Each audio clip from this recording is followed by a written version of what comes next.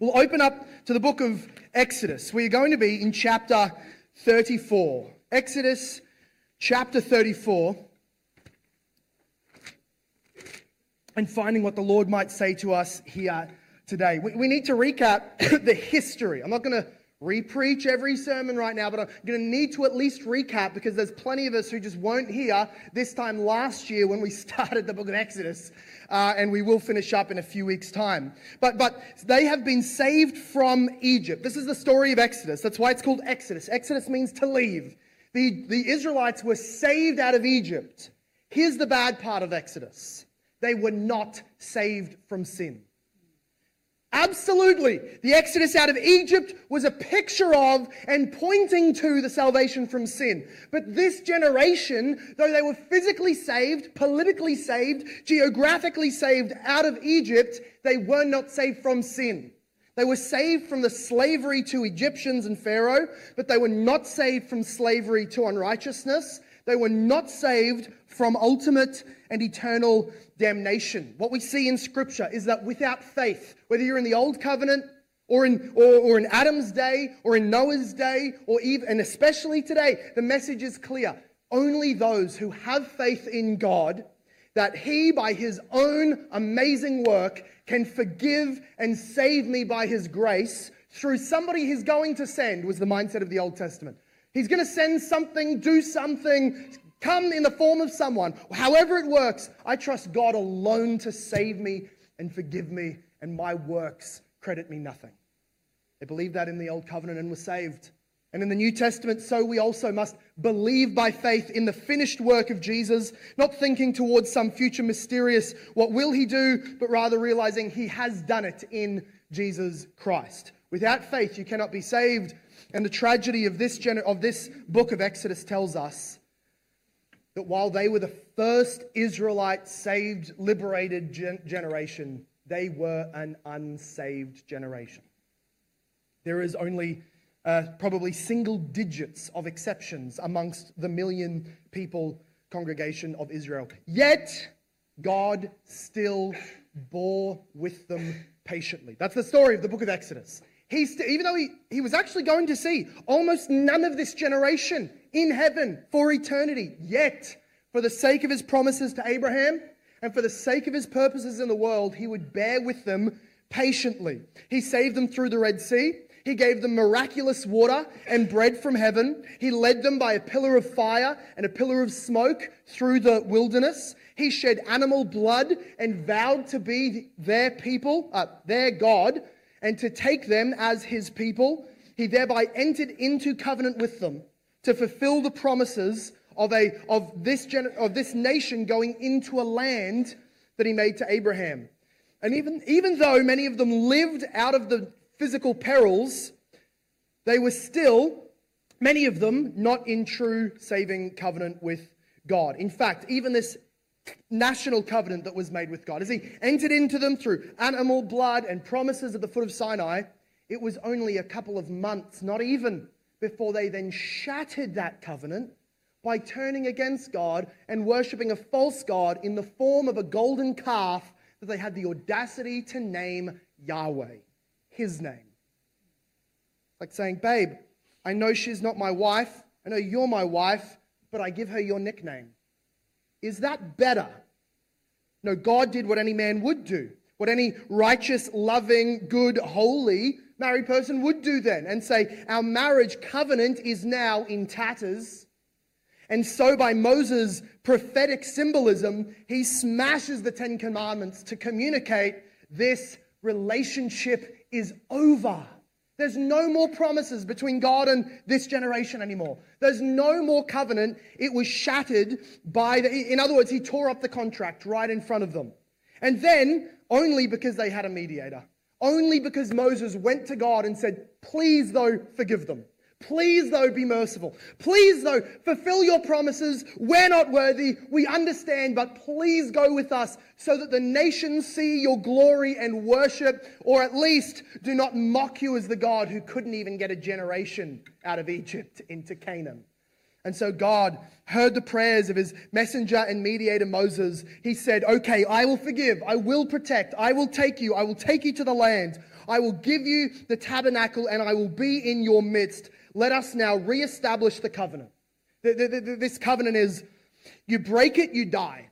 That's why back when they worshipped the calf, many of them died and were butchered. Therefore, the language of making this new covenant, we're going to see it in the passage today, it's going to say, make new tablets. We're going to make another covenant. But the word make there actually means literally to cut. We're going to cut a covenant. That was the language.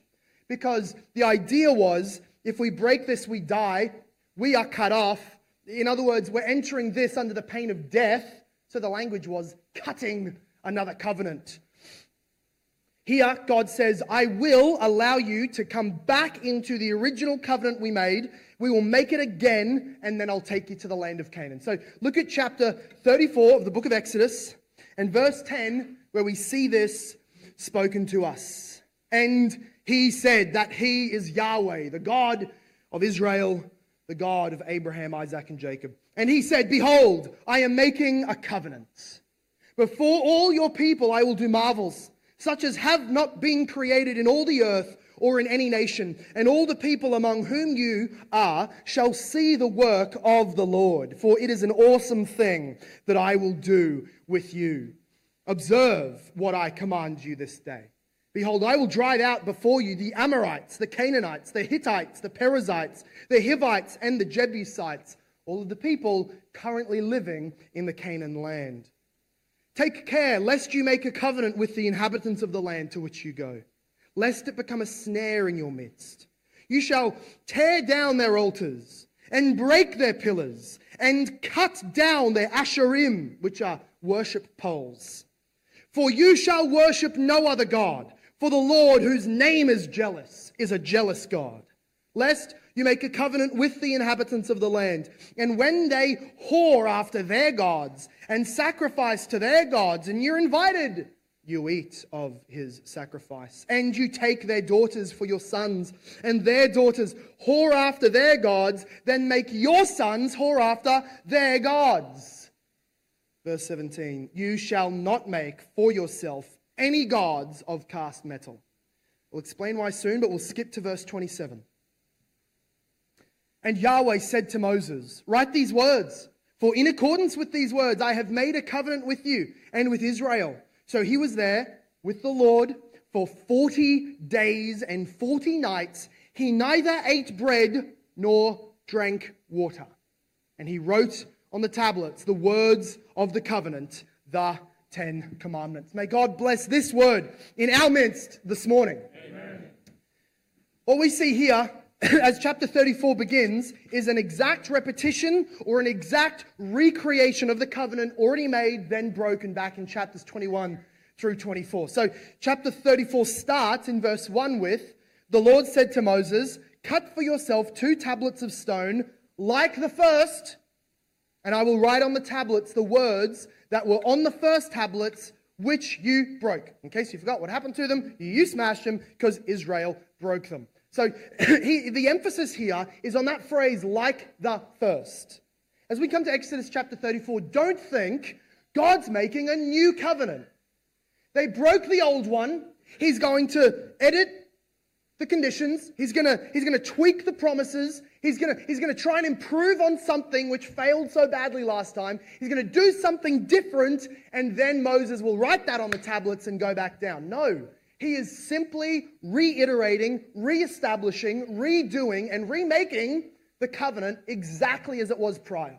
And there's a few things we can learn from this. First of all, God's rich forgiveness. As we see that God was willing, even in the same breath, to remind them that they broke them and Moses smashed them, and yet command them, make some more. And I will write down on them by my own finger yet one more time. I will do it again. In seeing this, we see God's magnificent forgiveness. He was willing to get right back to the way things are. Not less than, not conditioned like he kind of threatened a couple of chapters earlier when he said, okay, I'll give you the land, but I won't go with you. No, he's saying, exactly as I promised before, let's reiterate those promises and revive them so that the covenant is back in play. Though their communal sins had been many and deserved death, for which many died, yet still they should have been entirely cut off, but rather God entered again into a fresh, covenantal second chance. Now, if we can just make a point of application here, is this not a rich encouragement to those of us Christians, not those of us as if it's only some of us who have ever experienced sin and backsliding and discouragement, but I mean those of us right now who sit in maybe a questioning of God's love towards you, maybe a questioning of whether it's worthwhile pursuing again the Lord. Like when you think of rich, zealous communion with God and obedience to Him, you have to think of another season. You have to think back then when I was seeing the works of the Lord in my life, and when I was praying, and when I loved the Word, and when I would speak His Word evangelistically. Yes, then that's another portion for me. It's another time or another year or era in my thinking, because now I'm overcome with sin that I've tolerated. I'm discouraged. I'm fairly sure God would prefer me to not darken His door again, and I can just sort of have the promise of eternal life, but He'll see me in heaven. He's just not interested in kind of reworking any kind of blessing on my life this side of the grave. This chapter tells us nonsense.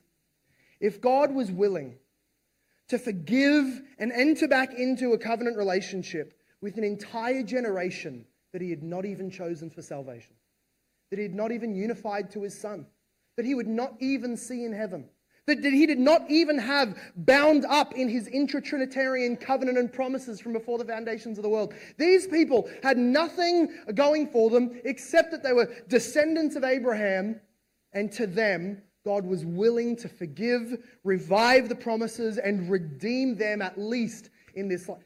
Surely then those who have been bought by Jesus' blood. And this is what you can tell yourself. To preach the gospel to yourself again. Don't excuse sin. Don't sit back in this sliding, backsliding, drifting down the stream version of Christianity because you've convinced yourself that He just doesn't want to deal with me. Friends, He does. Behold the kindness and love of God to redeem the lost years, to give back the blessings to those who are in Jesus Christ. Do not stay far off. Do not stay at a distance from your Father. Behold His patience. Flee to Him in confidence, because there is grace to be had at the throne of grace where this God reigns. Do not stay in your bad habits, your shame, your resistance, your disobedience, your unattendance, your lack of service. Flee to the Lord and ask again that He would revive the promises He made to you at your conversion. There's a second thing. We see God's forgiveness here just put on display, but we also see the failure of what is going to happen. I mean, He's making the same covenant that just months before He'd already made and failed miserably. Now, has anything significant changed to the Israelites in this last couple of months? Have they all been regenerated miraculously? Has the Holy Spirit fallen like at Pentecost and made them all converted? No, nothing's changed. And in fact, that's kind of the failure of chapter 34, is that He's saying, I'll do it just like the first. We say, it's not going to work. It's not going to get them to heaven. It's not going to make them obedient of heart. It's just going to bring them back under some kind of judgment and curse and death. And in case you think I'm being pessimistic about that old covenant generation, it's exactly what the Bible tells us happens. They go back, they remake covenant with God in this way, and then this generation, before they even get into the promised land of Canaan, have already bankrupted their promises again. And God says, you are all going to be turned into a long trail of corpses strewn across the wilderness for 40 years. I loathe this generation, God says. Your children will rise up and enter the land instead. Now then, is that the ultimate solution? They just needed a fresh generation? No. Because even that generation would forget the works of the Lord, would not root out of the land all of the idolaters, and they would be twisted. They would be corrupted. They would be distracted and idolatrous, and then God would kill them. And then judges would save them. Then they would sin again. Then God would send death. And then the judges would save them. Then they got a king, which God punished them for. And then he rose up and led them into idolatry. God killed him. Then he got better kings who had a time of blessing, but his downfall caused the division of the entire nation, continual idolatry, until it reached its zenith in the twofold exile into Assyria and into Babylon, and the slaughter of their children before their eyes, before God finally brought them back again to the land. And the next thing of great importance that would happen is that the Messiah would come. And they received him with open arms and with flowers and blessing, didn't they? No, not at all. They butchered him.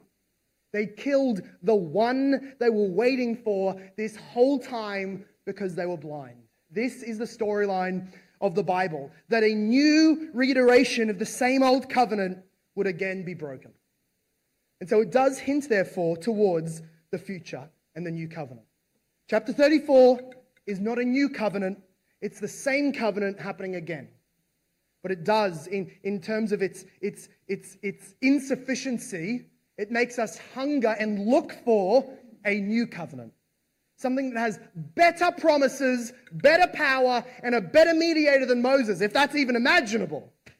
Now, Hebrews 8 in our New Testament actually picks up and speaks about this, where God promised not just to give them land and not just to forgive them through animal blood, but rather to make a better covenant than the one they previously broke. Hebrews 8 verse 6 and following says this: "As it stands, Christ has obtained a ministry that is as much more excellent than the old as the covenant he mediates is better than the old. For it is enacted on better promises." The good thing about the new covenant is not that it's made with better people. It's not that it's made at a more evolved, progressed generation. No. Sinful, dead in guilt people. But it is made with better promises. The covenant itself coming from God is better. Here's what verse 7 says: "For if that first covenant had been perfect and faultless, there would be no need to look for a second one. But he finds fault with his own first covenant when he says," and then he quotes Jeremiah 31, "Behold, the days are coming, declares the Lord, when I will establish a new covenant with the house of Israel and a new covenant with the house of Judah. Not like the covenant I made with their fathers on the day when I brought them out of Egypt, for they did not continue in that covenant. And so I showed them no concern, declares the Lord.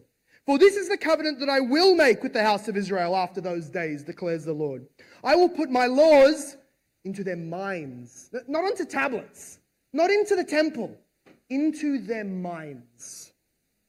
"I will write them on their hearts, and I will be their God, and they shall be my people. And they will not have to teach each one his neighbor, saying, 'You should really know the Lord,' for they all shall know me, from the least of them to the greatest. For I will be merciful towards their iniquities, for I will remember their sins no more." The writer of the Hebrews then concludes like this: in speaking of a new covenant to come, he automatically makes the first one obsolete. And what is becoming obsolete and growing old is ready to vanish away. In other words, it's a marvelous act of God's grace that we're studying here in Exodus chapter 34. It is. However, it is a work of far superior grace that he makes a newer and a better covenant with mankind. If we sort of pull apart the quotation from Jeremiah 31 that the writer of the Hebrews quotes, we see a couple of elements that make it so much better. First of all, the thing that makes the old one not great is that it's breakable. You sinned and broke the covenant, I'm going to make a better one. What does that imply? But that the new covenant will be unbreakable. If you have toddlers, and you have something very, very fragile, what is the one way you ensure that your great-grandmother's crystal decanter doesn't get smashed by your 3-year-old? You take it out of their hands. That's how. You don't try and train them. They will fail. It is in their nature to throw, okay, and destroy, then laugh and enjoy themselves while you weep. How do you make something unbreakable when one of the people involved is incompetent? You take it out of their hands. This is what God has done with the gospel. He took everything required and anything substantial in the gospel, he took it square out of our hands, put it in Jesus' finished work, sat him in heaven and said, you can't touch him, change him, or destroy him if you tried. It's done, finished, accomplished, out of your hands. Believe it and receive it. So God, in this new covenant, he doesn't make it conditional in the sense that it depends on us. It's better because it's the law, God says here, is not external. The failure of the old covenant, though made by God with a purpose, the insufficiency and the weakness of it is that as perfect as the laws were, as glorious as the laws were, the people of God had to look at them and read them beyond themselves, outside of themselves. And this is what God does in the new covenant, is that he makes us to be born again. He doesn't just give us something better, he makes us something better. He doesn't just show us something righteous. He makes something within us, the seed and the germ of righteousness, so that now the laws are not known by us because we read them. They are in our hearts. They become very much, in regeneration, a part of our desires, affections, and nature. That's better than what this generation had in the wilderness. We also see that it could, this national group who would spell disaster. Many of them did not know the Lord. And so this is what Jeremiah 31 says. Part of what God had to keep on doing is sending prophets to the people of God and saying, you should probably know this God that you belong to. Here's what he's like. Here's what he teaches. You should repent and you should have your heart circumcised and be joined to him because right now you're under judgment, though you're one of his people. What Jeremiah says, and Hebrews is reiterating, is the awesome thing about the new covenant is that it's not a mixed congregation like that. It's not as if there's some Christians who are converted and they know Jesus. And there's other Christians who don't know him yet and need to get to know him. The new covenant, its power and its potency and its perseverance is found in this, that everybody in the new covenant is born again, washed of sin, given the Spirit, and made righteous in Jesus Christ. It is a pure covenant where the old was an impure, mixed covenant. I hope we see that. But we could go on. Though all of this covenant though the new covenant is much better, still we need to know the Bible, don't we? We still need to know and understand the book of Exodus. So, though I may, in light of Hebrews 8, maybe I've just denigrated the old covenant to you and you say, I don't want to know it, just tell me more about Jesus. I say, amen, but we got to know it. Well, we're in Exodus chapter 34 this morning. All scripture is beneficial to us and God-breathed and wonderful. So go back to Exodus chapter 34 and we'll understand a little bit more about the old covenant. I will not keep you waiting. We will get back to Jesus, our Lord. In a covenant of God, I've said this multiple times in Exodus, and it's very important to know, in the covenants that God makes, there are at least, there's more, but for this morning, there are at least three very important things. There are promises of blessings, there are curses, and there are conditions. This is the case in just about every covenant we find in the Old Testament scripture. God makes a covenant, he makes promises for good, he makes curses for bad, and if you ask, well, how do you get the blessings and not the curses? That comes to, what is the condition? What is the condition of this covenant? How do I enter in and receive blessings instead of breaking it and receiving cursings? And in this situation, we see, if you look at chapter 34, verse 10 and 11, he tells us the promises. Verse 12 to 16, he makes the curses, the consequences of breaking his commandments. And in verse 17 to 28, 17 to 26, he makes the conditions. So in verse 10 to 11, he says, I'm making a new covenant, and this is what I will do. I will do marvels, such as have not been created in all the earth or in any nation. All of the people among whom you are shall see the work of the Lord, for it's an awesome thing that I will do with you.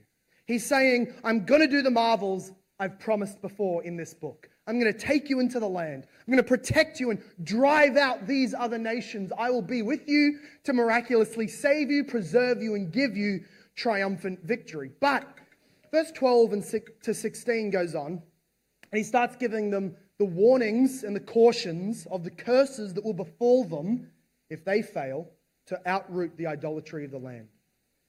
Observe what I command you this day. Behold, I will drive out before you the Amorites, the Canaanites, Hittites, Perizzites, Hivites, Jebusites. Take care, lest you make a covenant with the inhabitants of the land to which you go, lest it become, here's the warning, a snare in your midst. In other words, you will be trapped up and judged along with them. You shall tear down their altars, break down their pillars, cut down their asherim. Verse 15, lest you make a covenant with the inhabitants of the land. And when they whore after their gods and sacrifice to their gods, and you're invited, you eat of his sacrifice. We might say, where's the threat to kill them all? In all the gravestones that are standing around them while they're hearing this. That's where they know what happened last time. They whored after another god, and the Egyptians among them who came out of the Exodus with them said, a golden calf is a fun thing to worship, let's make one. When God says, don't worship other gods, join in covenant with the nations that are already there, or they will be a snare to you, that's a curse, that's a warning, that's a threat that he'll do what he did before again. As I root them out and destroy their sin, you will be destroyed with them. So there, the curses, the warnings, the threats of the Lord held out to the Israelites again. The promises were his protection and his divine success. The cursings were destruction for idolatry. Then we ask, what is the condition? In this covenant God made with Israel, which conditions the whole Old Testament. That's why this is important to know, because you're going to be reading your Old Testament as a Christian. You must be reading your Old Testament. And as you're reading it, you need to be looking through the lenses of, how did this relationship with God work? What are the conditions here? And this is the condition. We see it, in fact, at the beginning of verse 11. Observe what I command you this day. Even throughout verse 12. Take care lest you shall tear down, verse 13. Verse 15, lest you make, and then when we get to verse 17 to 26, what do we find there? We find commandments that they must observe or they will be cursed. This is a condition. This is a covenant that God's making, which, though entered into by God's own grace, though entered into merely by birth, you did nothing to deserve to be born in Israel instead of the Jebusites that will be killed. By God's own sovereign grace, you were born into Israel, free. The Israelites were plucked up out of Egypt and given the land of Canaan for free by his own grace. Yet, it was a breakable covenant. That if you are one, or your family is one, or your tribe is one, or the whole nation becomes one, that breaks the commandments, he then goes and lists in verse 17 to 26, which are, just so you know, they're just a sampling of everything he's already said, word for word, in chapter 21 to 23. So there's 10 verses there, and there's 10 sample commandments that just kind of give us a sprinkling of the entire law code that we already studied in previous months. So he just repeats it. And what he's saying is, I will be your God to you. I will give you these blessings. I will curse you if you disobey these laws. This is, again, a reminder of the betterness of the new covenant. Here they are, these Old Testament Israelites, and they are held out in front of them is all of the amazing blessings spoken through Abraham, handed down generation after generation. God will take us and make us his people. He will bless all of the nations on earth through us. We will inhabit a land. We will have children that outnumber the stars. Don't you love this? Yes, but you will not partake in them if you are one who sins against God in all of these many different kinds of ways. The curses of God would come upon those who did not obey. And why? Well, because of what he says up in verse 10. In verse 10 he said, basically his purpose statement for this whole covenant. The whole reason he's taken them to Canaan. The whole reason he spoke to Abraham. The whole reason he brought them out of Egypt was this. I will do marvels. Halfway through verse 10. I will do marvels such as have not been created in all the earth or in any nation, and all the people among whom you are shall see the work of the Lord, for it is an awesome thing that I will do with you. God's ultimate purpose through saving Israel giving them laws and making them a nation, was his own unique glory and praise. You can see, therefore, why, if, in the language of 12 through 16, they go into the land carrying all of these blessings from God, then whore after Baal or whore after Asherah, what they're saying is, all glory for all of our blessings be unto Yahweh and Baal. Thank you, Asherah and Baal and Yahweh, for the amazing promises that came down to us through Abraham. And God is saying in verse 14, I am a jealous God.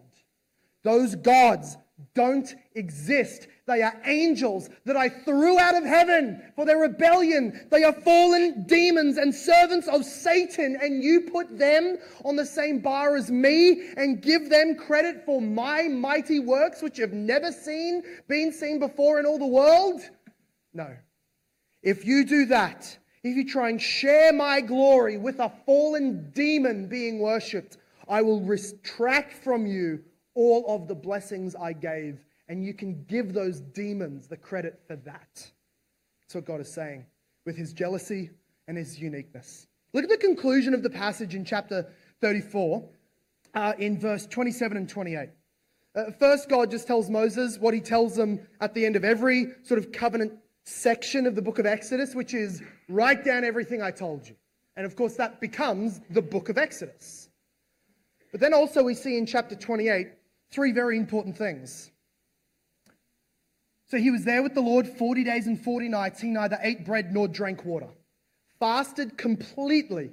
His only sustenance being the presence of the Lord and being there in this moment with him. Secondly, we see that God wrote on the tablets the words of the covenant, which is the Ten Commandments. The English sometimes comes out a little strange, but scholars mostly agree that he, at the end of verse 28, applies to God, because that's already told to us back in chapter 34, verse 1.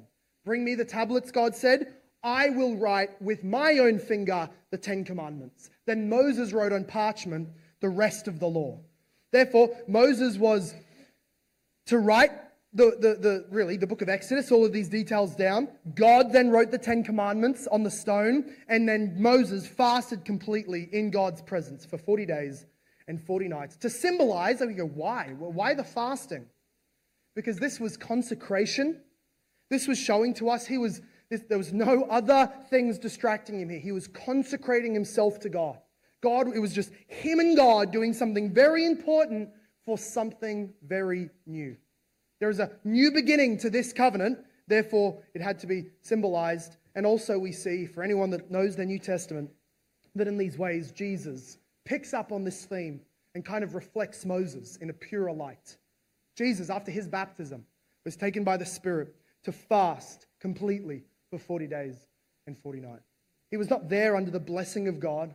He was there under the temptation and the trial of the devil. And yet, as the better Israel, as the better and the more perfect Israel and Judah, he succeeded and he overcame the temptation and worshipped no other God, but remained fast as a true human to his worship to Yahweh. And then, of course, God blessed him. In this, Jesus was beginning something very new. He was consecrated to God out in the wilderness, and he also, like Moses, was establishing a new beginning for the people of God. This new beginning is what we have been calling the new covenant. A new set of promises poured out from God without curses on a more simple condition. These three things about the covenant: promises, curses, and the condition. What are these in the New Testament? In the new covenant, in the gospel, what are the promises? Nothing short of pure and free and sure forgiveness of all of your sins for free. The old covenant, you would have forgiveness of sins, atonement of sins for a time, and really it was only ceremonial. You had forgiveness of sins, not eternally. You will still go to hell for this if you do not have faith in the Messiah to come, but you can enter the tabernacle at least. You can undergo some kind of Israelite national actions, clear of that sin for the time. But in the New Testament, you have freedom of sin eternally. In the Old Testament, they were being promised land, a temple, protection, and perpetual nationhood. In the New Testament, we are promised a heavenly land. We are the temple of God. We have the protection from every spiritual enemy. And we have the absolute permanence of the church as God's nation in the world. For Christ has said that he will build his church and the gates of hell will not be able to stand against it. This is the promise in the new covenant. What are the curses? What are the curses of the new covenant? Hear me loud and clear. There is no such thing as a curse in the new covenant. There are curses for those who reject the new covenant. There are those who pretend to be Christians, blaspheme the new covenant, but really have no submission to Christ. There are those passages in the New Testament. But hear loud and clear, there is therefore now no condemnation, no curses for those who are in Christ Jesus. That means that if you've had faith and then backslidden, or then sinned, or maybe sinned mightily, maybe committed idolatry, maybe adultery, maybe something horrific, and you ask yourself, is there some kind of limit to the sin? Like this is one of the big 10, or maybe one of the big 3, or you think this is the big 1. Surely now I come under God's curses because having been unified to Christ, I've now undeserved him. Friend, you never deserved him. God has taken your permanence in the new covenant out of your hands. He's put it in Jesus. You are unified by faith, and even the faith that you have, God himself is supplying. There is no curses in the new covenant for those in Christ Jesus. And what is the condition? The promises are eternal life. The curses are non-existent. What is the condition to enter into this amazing blessing in Jesus Christ? It is merely this: to understand that while you're a sinner, Jesus, God's own Son, came into this world and lived like one of us, but free of sin. He went to the cross where he died not just as a political agitator. No, but he died as a Lamb of God, being crushed under God's wrath, being punished for our sin, your sin. And he died truly and then was raised gloriously 3 days later. And then he went up into heaven, and here is his message. If you believe that and trust that as the grounds for being able to enter heaven, if you stop trusting yourself or trying to be righteous, if you don't neglect and reject and oppose this message, but receive it into your heart as Jesus, the only one that can save you, truly God, your Savior, if you do that, you fulfill the one condition, which is to be a sinner with faith and trust in Jesus. That's the condition. Not obedience. Not if you observe all of these things, then maybe you'll get in. But faith alone. And if you think at this point that sounds far too majestical, just far too pie in the sky, this is too good to be true, that's impossible, then hear again the words of God. I will do marvels, such as have not been seen, nor been created in all the earth or in any nation. This is his greatest miracle, turning a sinner into a forgiven saint. Let's pray. Father God, so much glory, so much power, so many miracles, and so much grace was poured out onto Israel through that old covenant. And we read it and it is true. They were a unique nation, for you had done to no other nation what you did to them. And yet Paul tells us that the glory of Christ's work so far outshines that of the old covenant that it passes away into non-illuminescence. It's not even registering on our radar the glory of the old covenant in light of the new covenant. Well, God, there's none of us who in our right mind would prefer the old covenant, or who want to sneak back into the old covenant, or who want to slide back into a day that seems more marvelous. No, God, we, meeting here today under your word, we know that this is the glorious, marvelous, wonderful covenant, not because of external displays, not because of the amazingness of the people that are here, but because of the glory of your grace through Jesus on the cross to unworthy sinners. I pray, Lord God, that you would focus all of our minds off everything that is distracting and focus us squarely on the glory of Jesus. who leads us out of our sin and slavery and gives us eternal life in heaven and glory to come, to the glory of the Father. We ask, Lord God, that today you would give that sight, that faith to understand Jesus and receive him into their heart, that you would give that to people for the first time today. There'd be no one walking out of here knowing that they're unsaved, but not caring enough for their own self and their own soul to do anything about it. Lord God, and may we be a church where this message is constantly proclaimed and you worshipped in light of it. We pray all of this in the name of our Messiah, Lord, King, and Savior, Jesus Christ. And everybody said, This sermon was preached at Hope Reformed Baptist Church in Logan, Australia. For more information about our church, visit our website at hoperb.church. If you have been blessed, please leave us a review wherever you listen. We pray this message has been used by God to grow and encourage you in your Christian walk. Thank you for listening. Soli Deo Gloria.